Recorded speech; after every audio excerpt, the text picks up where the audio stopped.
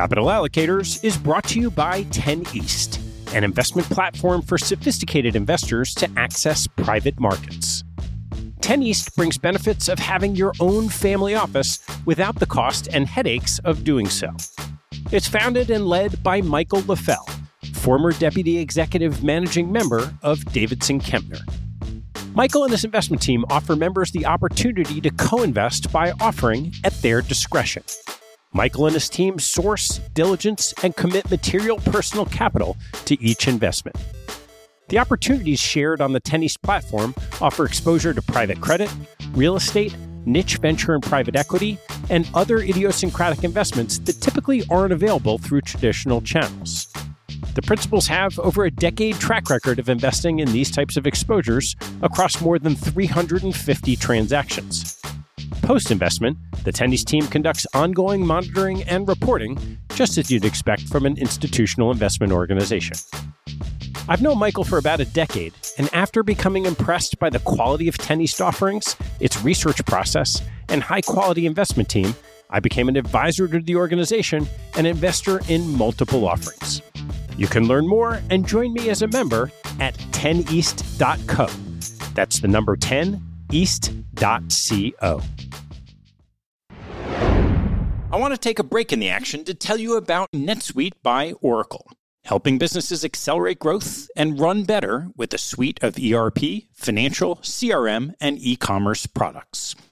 Here are three numbers for you to remember: 36,000, 25, and 1. 36,000 is the number of businesses that have been upgraded to NetSuite by Oracle.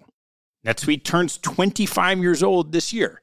That's 25 years helping businesses do more with less, close their books in days, and drive down costs. And 1, because your business is one of a kind. Get a customized solution for all your KPIs in one efficient system with one source of truth. Manage risk, get reliable forecasts, and improve margins. Everything you need, all in one place. Right now, download NetSuite's popular KPI checklist designed to give you consistently excellent performance, absolutely free at netsuite.com/allocators. That's netsuite.com/allocators to get your own KPI checklist. netsuite.com/allocators. And now, back to the show.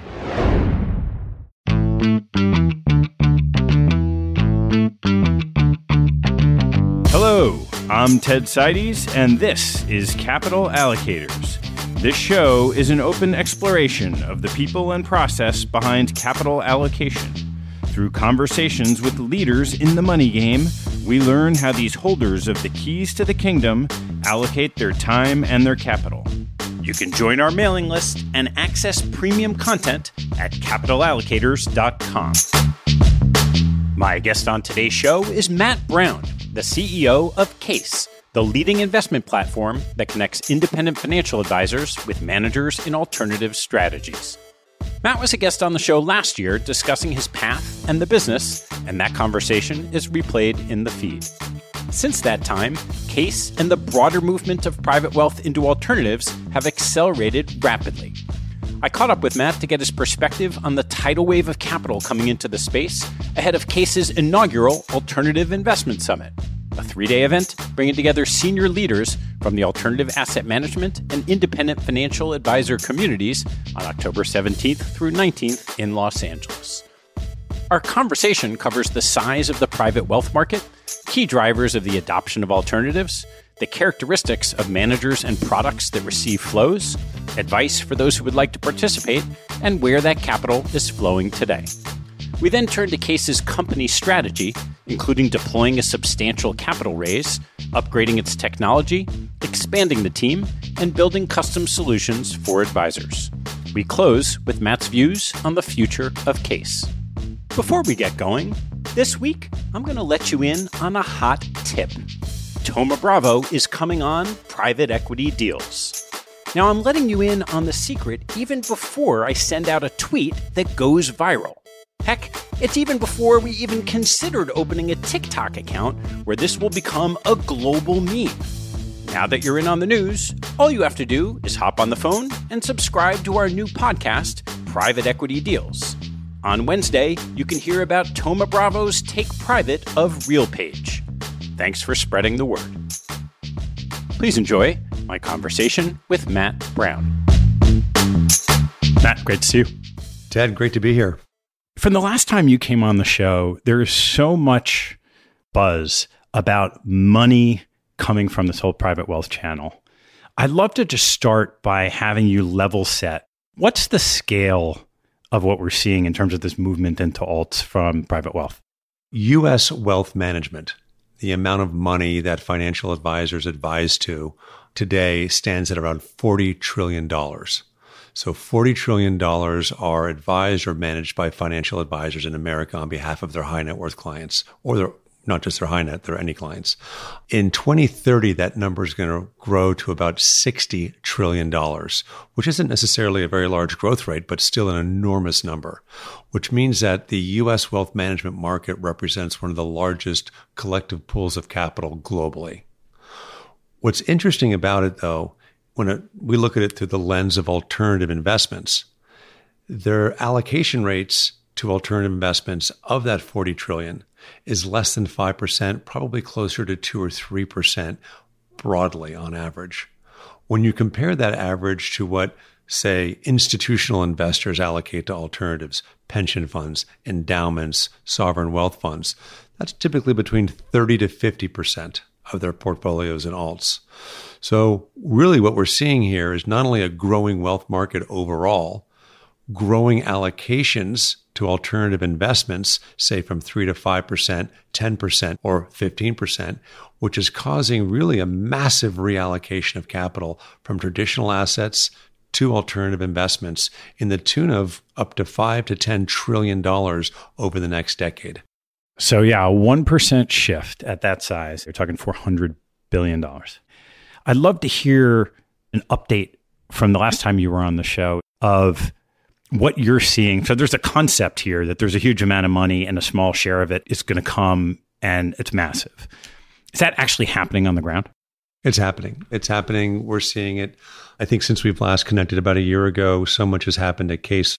At the corporate level, we took in some fairly large private equity partners at the beginning of this year who brought us $340 million of growth capital to take advantage of this trend that everyone is seeing, which is that wealth management is truly allocating for the first time meaningful dollars to alternative investments broadly, private equity, hedge funds, private credit, venture, real estate. And again, Case is a platform that sits between financial advisors and alternative asset managers and enables that easy flow of capital or the connection between those communities. What we're seeing and what we measure are things such as conversion rates. How many new advisor firms are using the platform? Right now, it's on average twice per day, meaning that 2 new firms will make a first-time transaction on our platform. That's like a new customer coming into your store and buying something for the first time. That means we'll have over 500 to close to 700 new firms that control over $1 trillion using our platform for the first time just this year, not even considering all the previous firms that use our platform. So we look at numbers like that. We're looking at total volumes. They're up 100% plus year over year. So everything is up double and triple digits.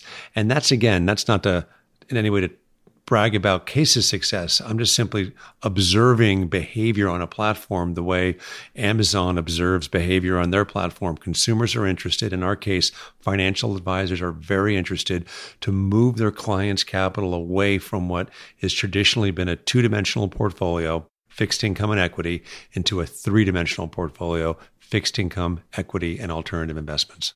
So this concept of diversification beyond, say, 60-40 isn't new in the broad investment world. What's it been that's created this tipping point? Well, the stage has been set.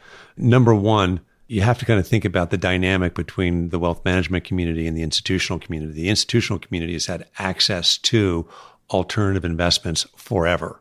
The wealth management community, for structural reasons primarily, have not. So as a result of not having access, financial advisors haven't spent time to learn about them. And if you don't learn about alts and understand the strategies, they're very hard to implement it in a client portfolio. But all of that is changing. And We've been at this for over a decade, and I can tell you even 3 to 5 years ago, this is a whole new world that we're living in today. The amount of velocity and volume and interest is, you say, at a tipping point.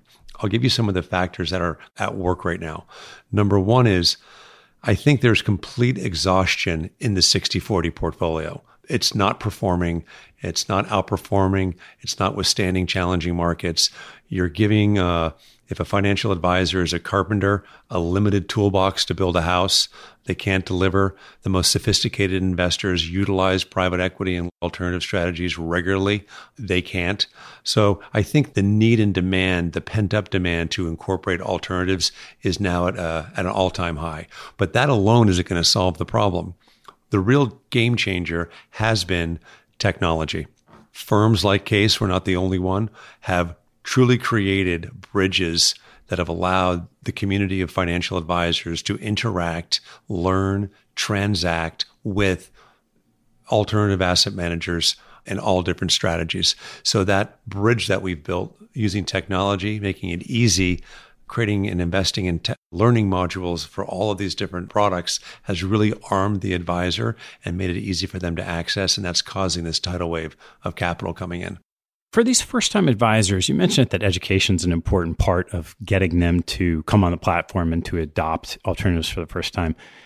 I'm kind of curious, what is that education? What is it that they need to learn and understand to get to the point where they're ready to write that first ticket?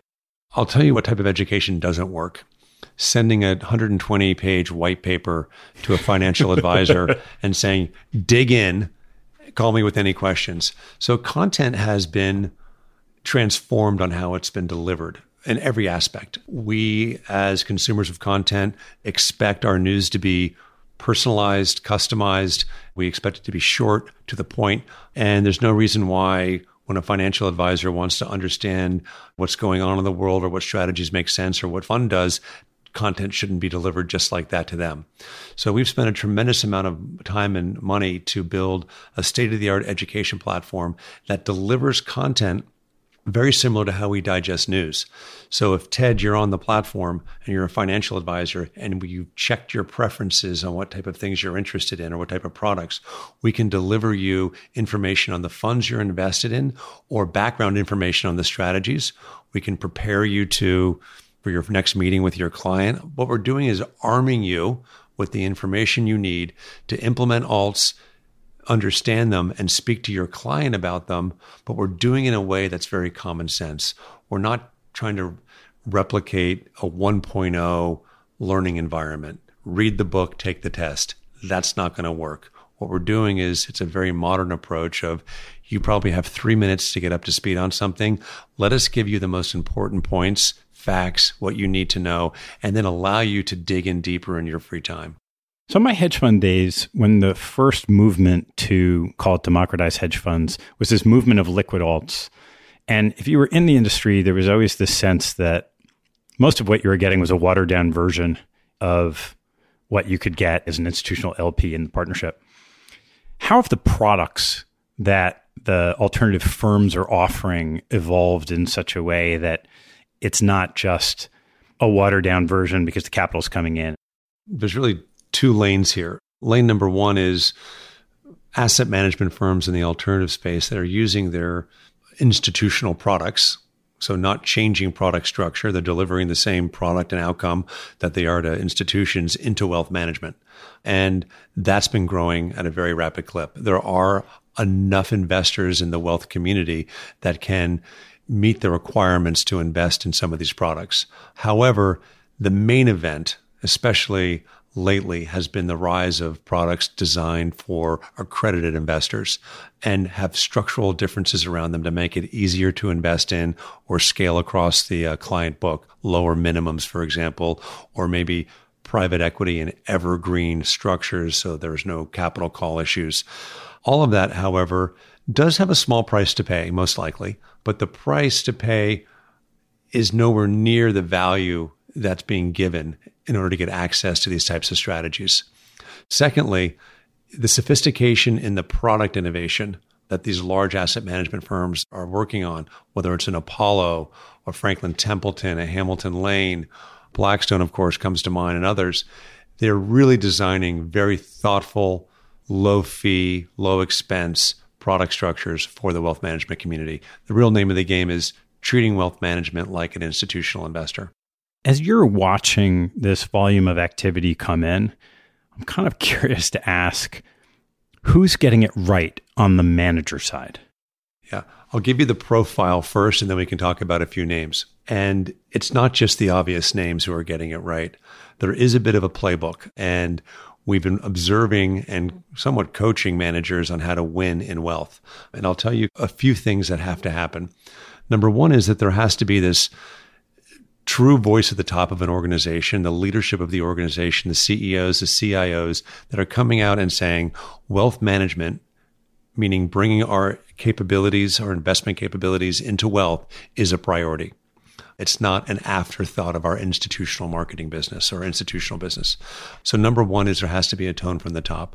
And you've seen that with a lot of the, especially publicly listed alternative investment firms, where on their quarterly earnings calls are underscoring the fact that wealth is a top priority. And then two, it allows the firm to allocate resources dedicated to wealth management. Now, what are those, for example? Well, if you're going to be bringing in more investors, and they're coming from a separate channel, you're going to need different operational considerations, technology considerations, investor relations and marketing considerations. You are going after a different channel, just as if you made the decision that you wanted to market your funds in Asia. It's a different market, a different place. It's not an afterthought of an institutional marketing program. And the third area is really product innovation, building products that are designed for wealth management, whether that's structurally or from an accreditation or an investor accreditation level, is critical. You can't have a successful, scalable alternative investment strategy delivered into wealth management unless your product speaks the language of wealth management. And there are uniquenesses to this channel that require different product structuring and innovation. But the firms that do all three, leadership and voice from the top, investing in resources, and actually innovating on product structure, are winning in wealth, and they stand to be the big winners for that $5 to $10 trillion of new capital coming into the market. They're going to establish themselves as the brand. On this point, if you're going to wind the clock back 30 or 40 years, when the mutual fund companies came running into wealth management, okay, there was hundreds and hundreds of firms that wanted to gobble up and be the preferred provider and build the brand and the trust. We only know the name of three right now. That means they're the ultimate winners. That's what's really happening right now. The Blackstones, the Apollos, the Ares, all these firms see the high stakes game of capturing that wealth, and they're going to compete for it and be the brand. So as you've laid it out, each of those aspects, other than maybe the vision of the leadership, so the last two really require resources. You mentioned at the onset that it's not just the big guys that necessarily will win. So if you're not one of the big guys with, let's just call it unlimited resources to plow into the new distribution channel, the new product innovation, what have you seen of some of those other firms that are also getting significant flows from the channel? So what we're finding is that, and which is quite surprising because we use the names of these large asset managers so frequently, that broadly across the United States in wealth management, no one really knows any of the names of the asset managers. So there really is no brand recognition, really even at the top. Now, they probably read about them in the Wall Street Journal a little more often, but at the end of the day, it's a pretty level playing field to establish trust and brand and become a preferred fund for these wealth management businesses. So what we always say is if you follow the playbook, like we talked about, you do have somewhat of a level playing field to be able to get into wealth, establish yourself, and benefit. And we're seeing it again and again, even with smaller managers.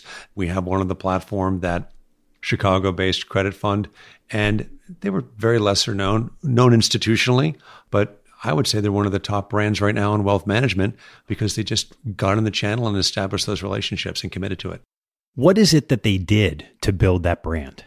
Yeah, commitment, like anything. This deep desire to win, understanding how big the opportunity and what the stakes are. When you have that much capital in play, there's going to be a lot of competition for it. And the firms that are willing to compete, willing to resource, and willing to go after it, you will get your share. What have you seen? You mentioned product innovation and bringing lower fees to the channel. What does that look like in structure generically for some of these different platforms? And maybe it's different across the different alternative asset categories. So we've seen a lot in the private REIT and BDC space. Those are investment structures that allow for accredited investors, meaning that below that qualified purchaser threshold, so a lower threshold. And whenever you can lower the investment or investor threshold, the pool of potential capital just continues to widen. We're also seeing, of course, interval funds, tender offer funds. All of these are structural wrappers around strategies that allow for more investors to participate and also to allow them to participate under terms and conditions that are just a little more friendly for wealth management, less rigid. So we've seen a lot of innovation in that area. The SEC is also gradually coming towards being a little more flexible on private fund allocation and registered fund allocation for alternatives. Initially, their stance over the last decade or two has been very clear, which is alternative investments are risky. So therefore, if you lose your money, we want you to be very wealthy to start off with. The problem with that is that they've kept the bar so high and private equity and other alternatives have done so well that they've realized that that has actually been excluding a broad population of investors that do want to generate wealth. We talk a lot about capturing money and alternative investment managers, but the ultimate beneficiary of all of this, Ted, is actually the end investor. Individuals that need to build wealth, wealth is how you pay your bills and send your kids to school and safety for future generations. And if you can give more tools to the advisor or to the individual to be able to do that, that rising tide benefits everybody. In today's markets, as you're observing these flows coming in, where are you seeing the money going to based on strategy? It's been a fascinating 6 months, to say the least. So we've had global uncertainty. Of course, we've had Russia invade Ukraine. We've had the corresponding energy crisis in Europe. We've seen U.S. inflation. We've seen ongoing political instability of a very divided world. We've seen higher taxes. So the areas where we've seen the flows, and again, as a platform, we don't advise on where money goes. We just are the platform and we observe where money goes. So I think in response to kind of global uncertainty, you're seeing investors move towards macro strategies, firms that have great track records in trading macro, either discretionary or quantitative. That's been a big area. As it relates to kind of concerns around taxes, we've seen capital flow into qualified opportunity zones and other tax-advantaged strategies. And there's a lot of real estate firms that have done just a spectacular job building and investing in qualified opportunity zones. As it relates to inflation, we've seen a big migration to more hard asset type strategies, real estate being one of them, commodities being another one. And then, of course, just general volatility. The predictable income from private credit and low volatility in that market has collected a lot of dollars. When the markets are unstable, and there's something very attractive about that private credit market, anything LIBOR plus floating is actually a spot where dollars are going. In addition to macro that you mentioned, we haven't touched much on hedge funds. I know that's one of the categories of alternatives on the platform. What have you seen over the last couple of years and then more recently of flows into hedge fund strategies? Hedge fund strategies have been a little bit of a tale of two cities. There's been some that have done extremely well. These multi-strategy funds that, like a Millennium or a Citadel, the ones that have really diversified risk, low volatility, really where it's almost a fixed income replacement in a portfolio. You see, from our lens, we're looking at wealth management. If you exclude the very sophisticated wealth management firms that know alts well, many allocations to alts right now are first-time advisors putting money to work in alternatives. So as you're observing these flows come in, I'm curious if there's anything that's been surprising to you. I think the most surprising observation on the platform, because largely we're a data company as well, so we see everything, we measure everything. I mentioned our learning platform. It's a highly engaged tool for the financial advisor to learn about strategies. And when we see high engagements in content, it most likely means assets will follow into those strategies. So as an example, opportunity zones or private credit were highly engaged pieces of educational content. And from that, dollars went into those strategies. I think what's actually quite surprising is the story about crypto and blockchain. It doesn't seem like you can read a newspaper or attend a conference without that being a main event topic. However, on our platform, It is a highly engaged, if not the most engaged educational content on our platform, but there's no correlation to the follow through of capital into those strategies. So that's telling us at least that we're in the very early stages of confidence building from the advisor or investor community into crypto or blockchain. So people want to learn about it. It's fascinating. It's unknown. It could be transformational or not, but they're not yet valuing it as a portfolio allocation in scale. There tends to be more betting or kind of, let me see what happens here. Now, there are some firms on the blockchain infrastructure side that are approaching it like private equity businesses that we do find to be that 2.0 generation of how to get access to the space. We do think that's quite interesting. But for now, straight up crypto investing, not so interesting. But Ted, speaking about blockchain, what is very interesting about blockchain itself is the use cases for platforms and the finance industry at large. Many firms are exploring uses of blockchain, whether that be the infrastructure and the distributed ledger technology. Very interesting. We are also doing and taking a look at that. We're also seeing firms, and most recently KKR just announced this. Apollo also announced one, Hamilton Lane as well. They are tokenizing interests of their funds and putting them on the blockchain. That is a real 3.0 of where the world's going. If you can buy a digitized version of a private equity fund, that starts to begin to think about, okay, very low investment minimums, very low friction, liquidity for an illiquid fund. So there's been a lot of exploration, and that continues to pick up pace at a very rapid clip. Does that also at the same time create thoughts for you of a competitive threat to the platform as a whole? No, I think that as long as you are not caught flat-footed, we'll position ourselves to be in that business some way, shape, or form. So as a platform, again, you're a neutral platform. So could we become a tokenization exchange? Sure. I also don't think that the world's going to shift completely overnight. Will private funds be purchased with tokens? Potentially. How much? I don't know. We're just trying to get financial advisors to make their first alternative investment in private equity. I'm not sure how likely it is their first investment is going to be in a token on the blockchain. So if there's demand for tokens in the future and a tokenized versions of alternative investments, we'll have a role in that. But now I think we feel pretty comfortable what our position is in the market. So if I'm speaking to a manager who is feeling like they want to tackle this channel and maybe has the resources to do it, how do they go from that to engaging with you and your team to be a featured manager on the Case platform? The key for the Case platform is really held in two areas. On the marketplace side, again, different from the solutions side where we can accommodate others' ideas, but on our marketplace, it's made available to everybody. There just has to be obvious demand for the strategy, and the fund itself has to go through independent due diligence from Mercer and pass that. So if we believe that there's strong demand for the strategy or the asset manager, and we constantly are engaging the thousands and thousands of financial advisors that use our platform on what strategies they're interested in, what strategies could they be interested, what trends are they seeing. So not too dissimilar to how if you and I were in charge of stocking the shelves at Whole Foods, like we would have indicators and market information to guide us on what products to put on the platform or the shelves.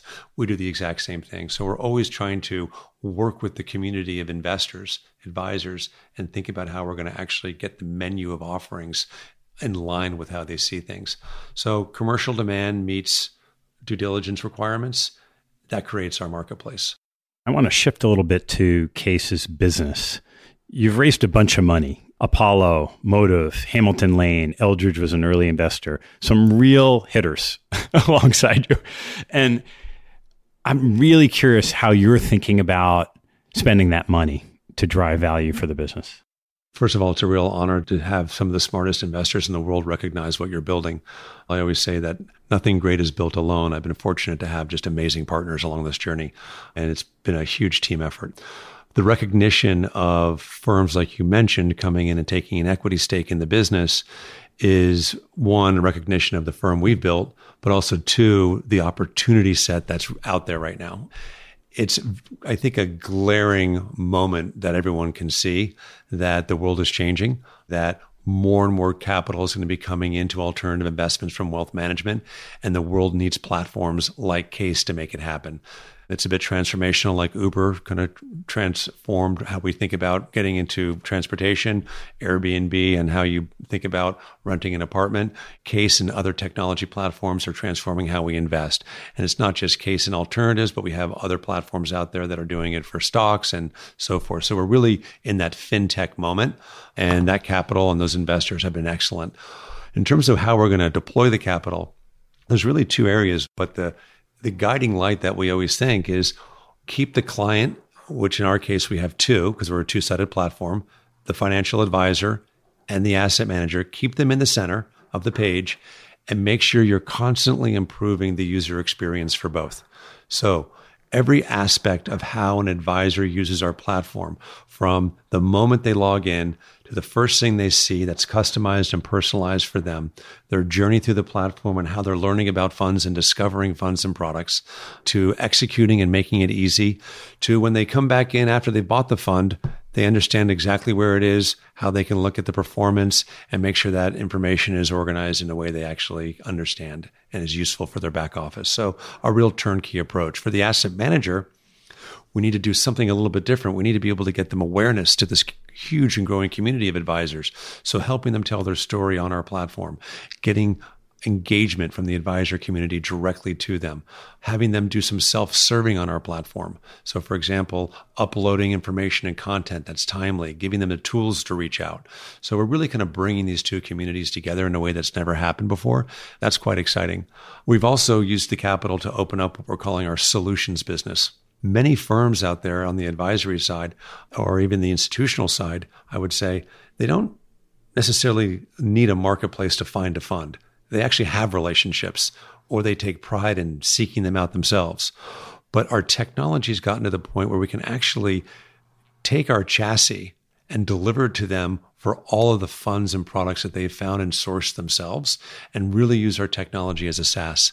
And that's extremely of interest by the community, because we realize that, yes, many firms seek out and execute funds on our platform, but they've also historically had their own relationships with asset managers and need a centralized location to have all those products and to have a place that they can continually execute in an easy way.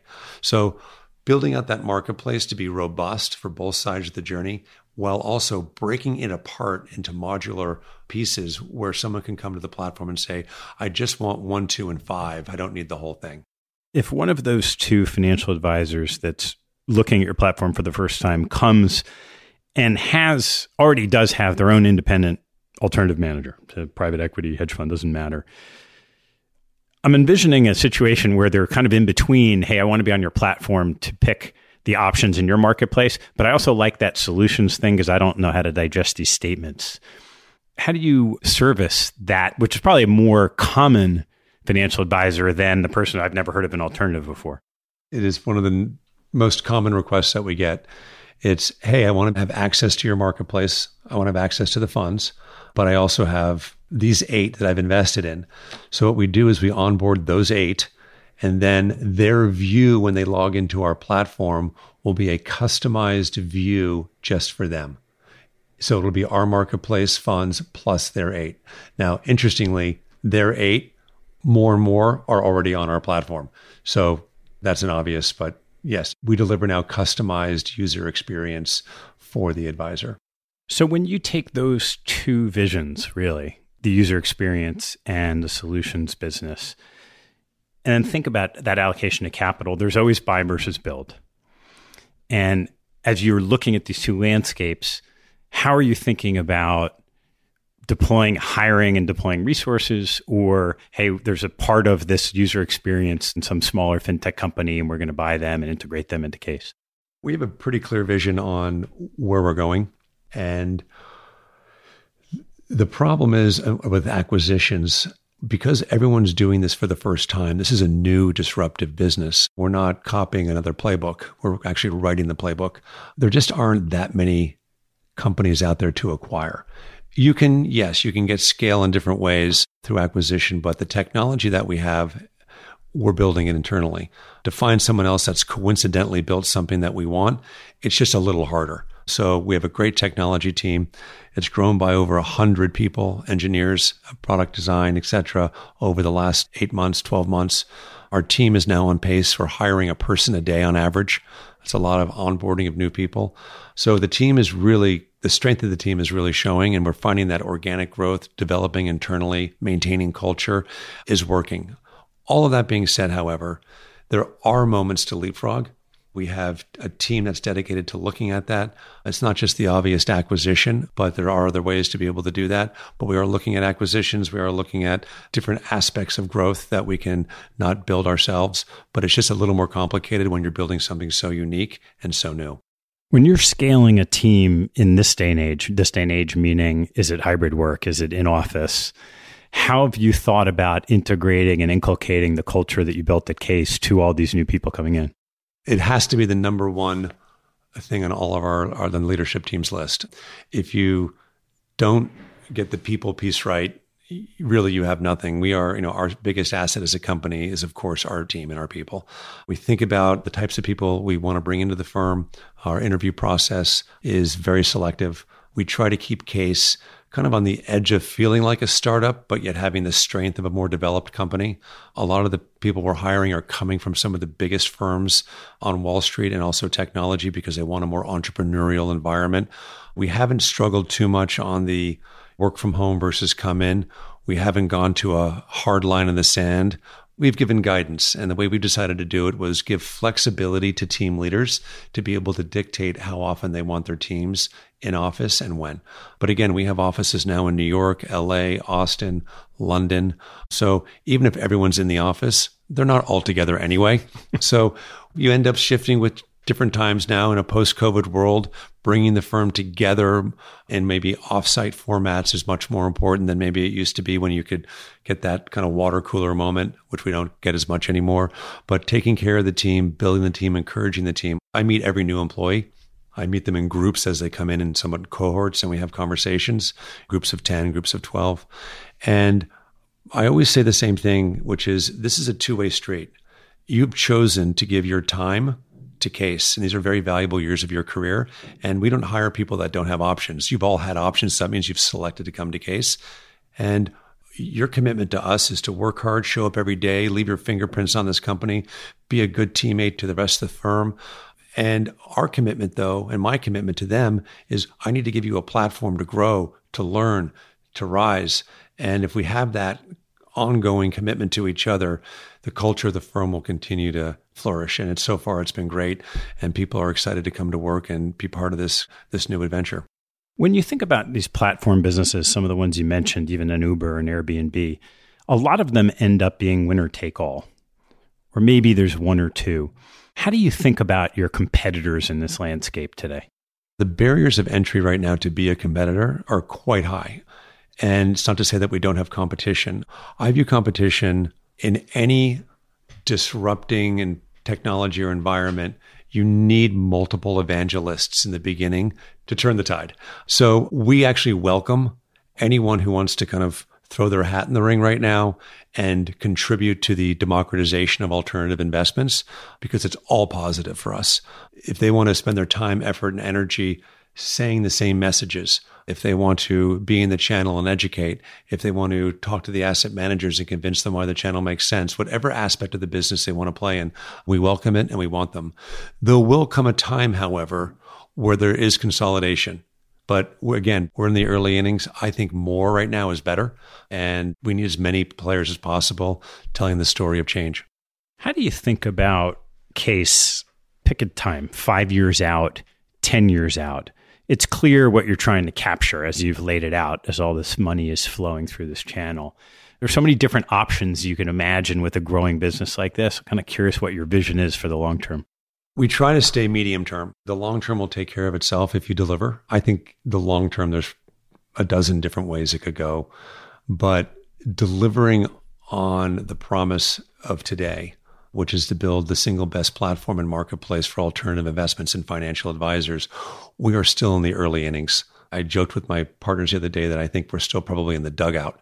We haven't even got to the game yet. I mean, there's so much room to grow in just delivering on the promise that we've all identified and the opportunity that we've identified. If we do that, opportunity just keeps showing itself to us. Could we be in different asset classes on this platform? Potentially. Could we be internationally positioned? Potentially. Could we go public as a business? Potentially. Could you be part of a much larger organization? Potentially. But all those are just potentialities right now. We've been given a lot of money by our private equity partners, $340 million in equity. They have expectations and we're going to deliver. And that means one foot in front of the next and drive client adoption, get the best asset managers on the platform, drive revenue, and just maintain our leadership position in the market. Matt, I know you were on recently enough that I haven't really changed around my closing questions, but there's always a few in the hopper. So I'm going to ask you a couple questions before I let you go. So the first is, what type of investment do you gravitate to like a moth to the flame?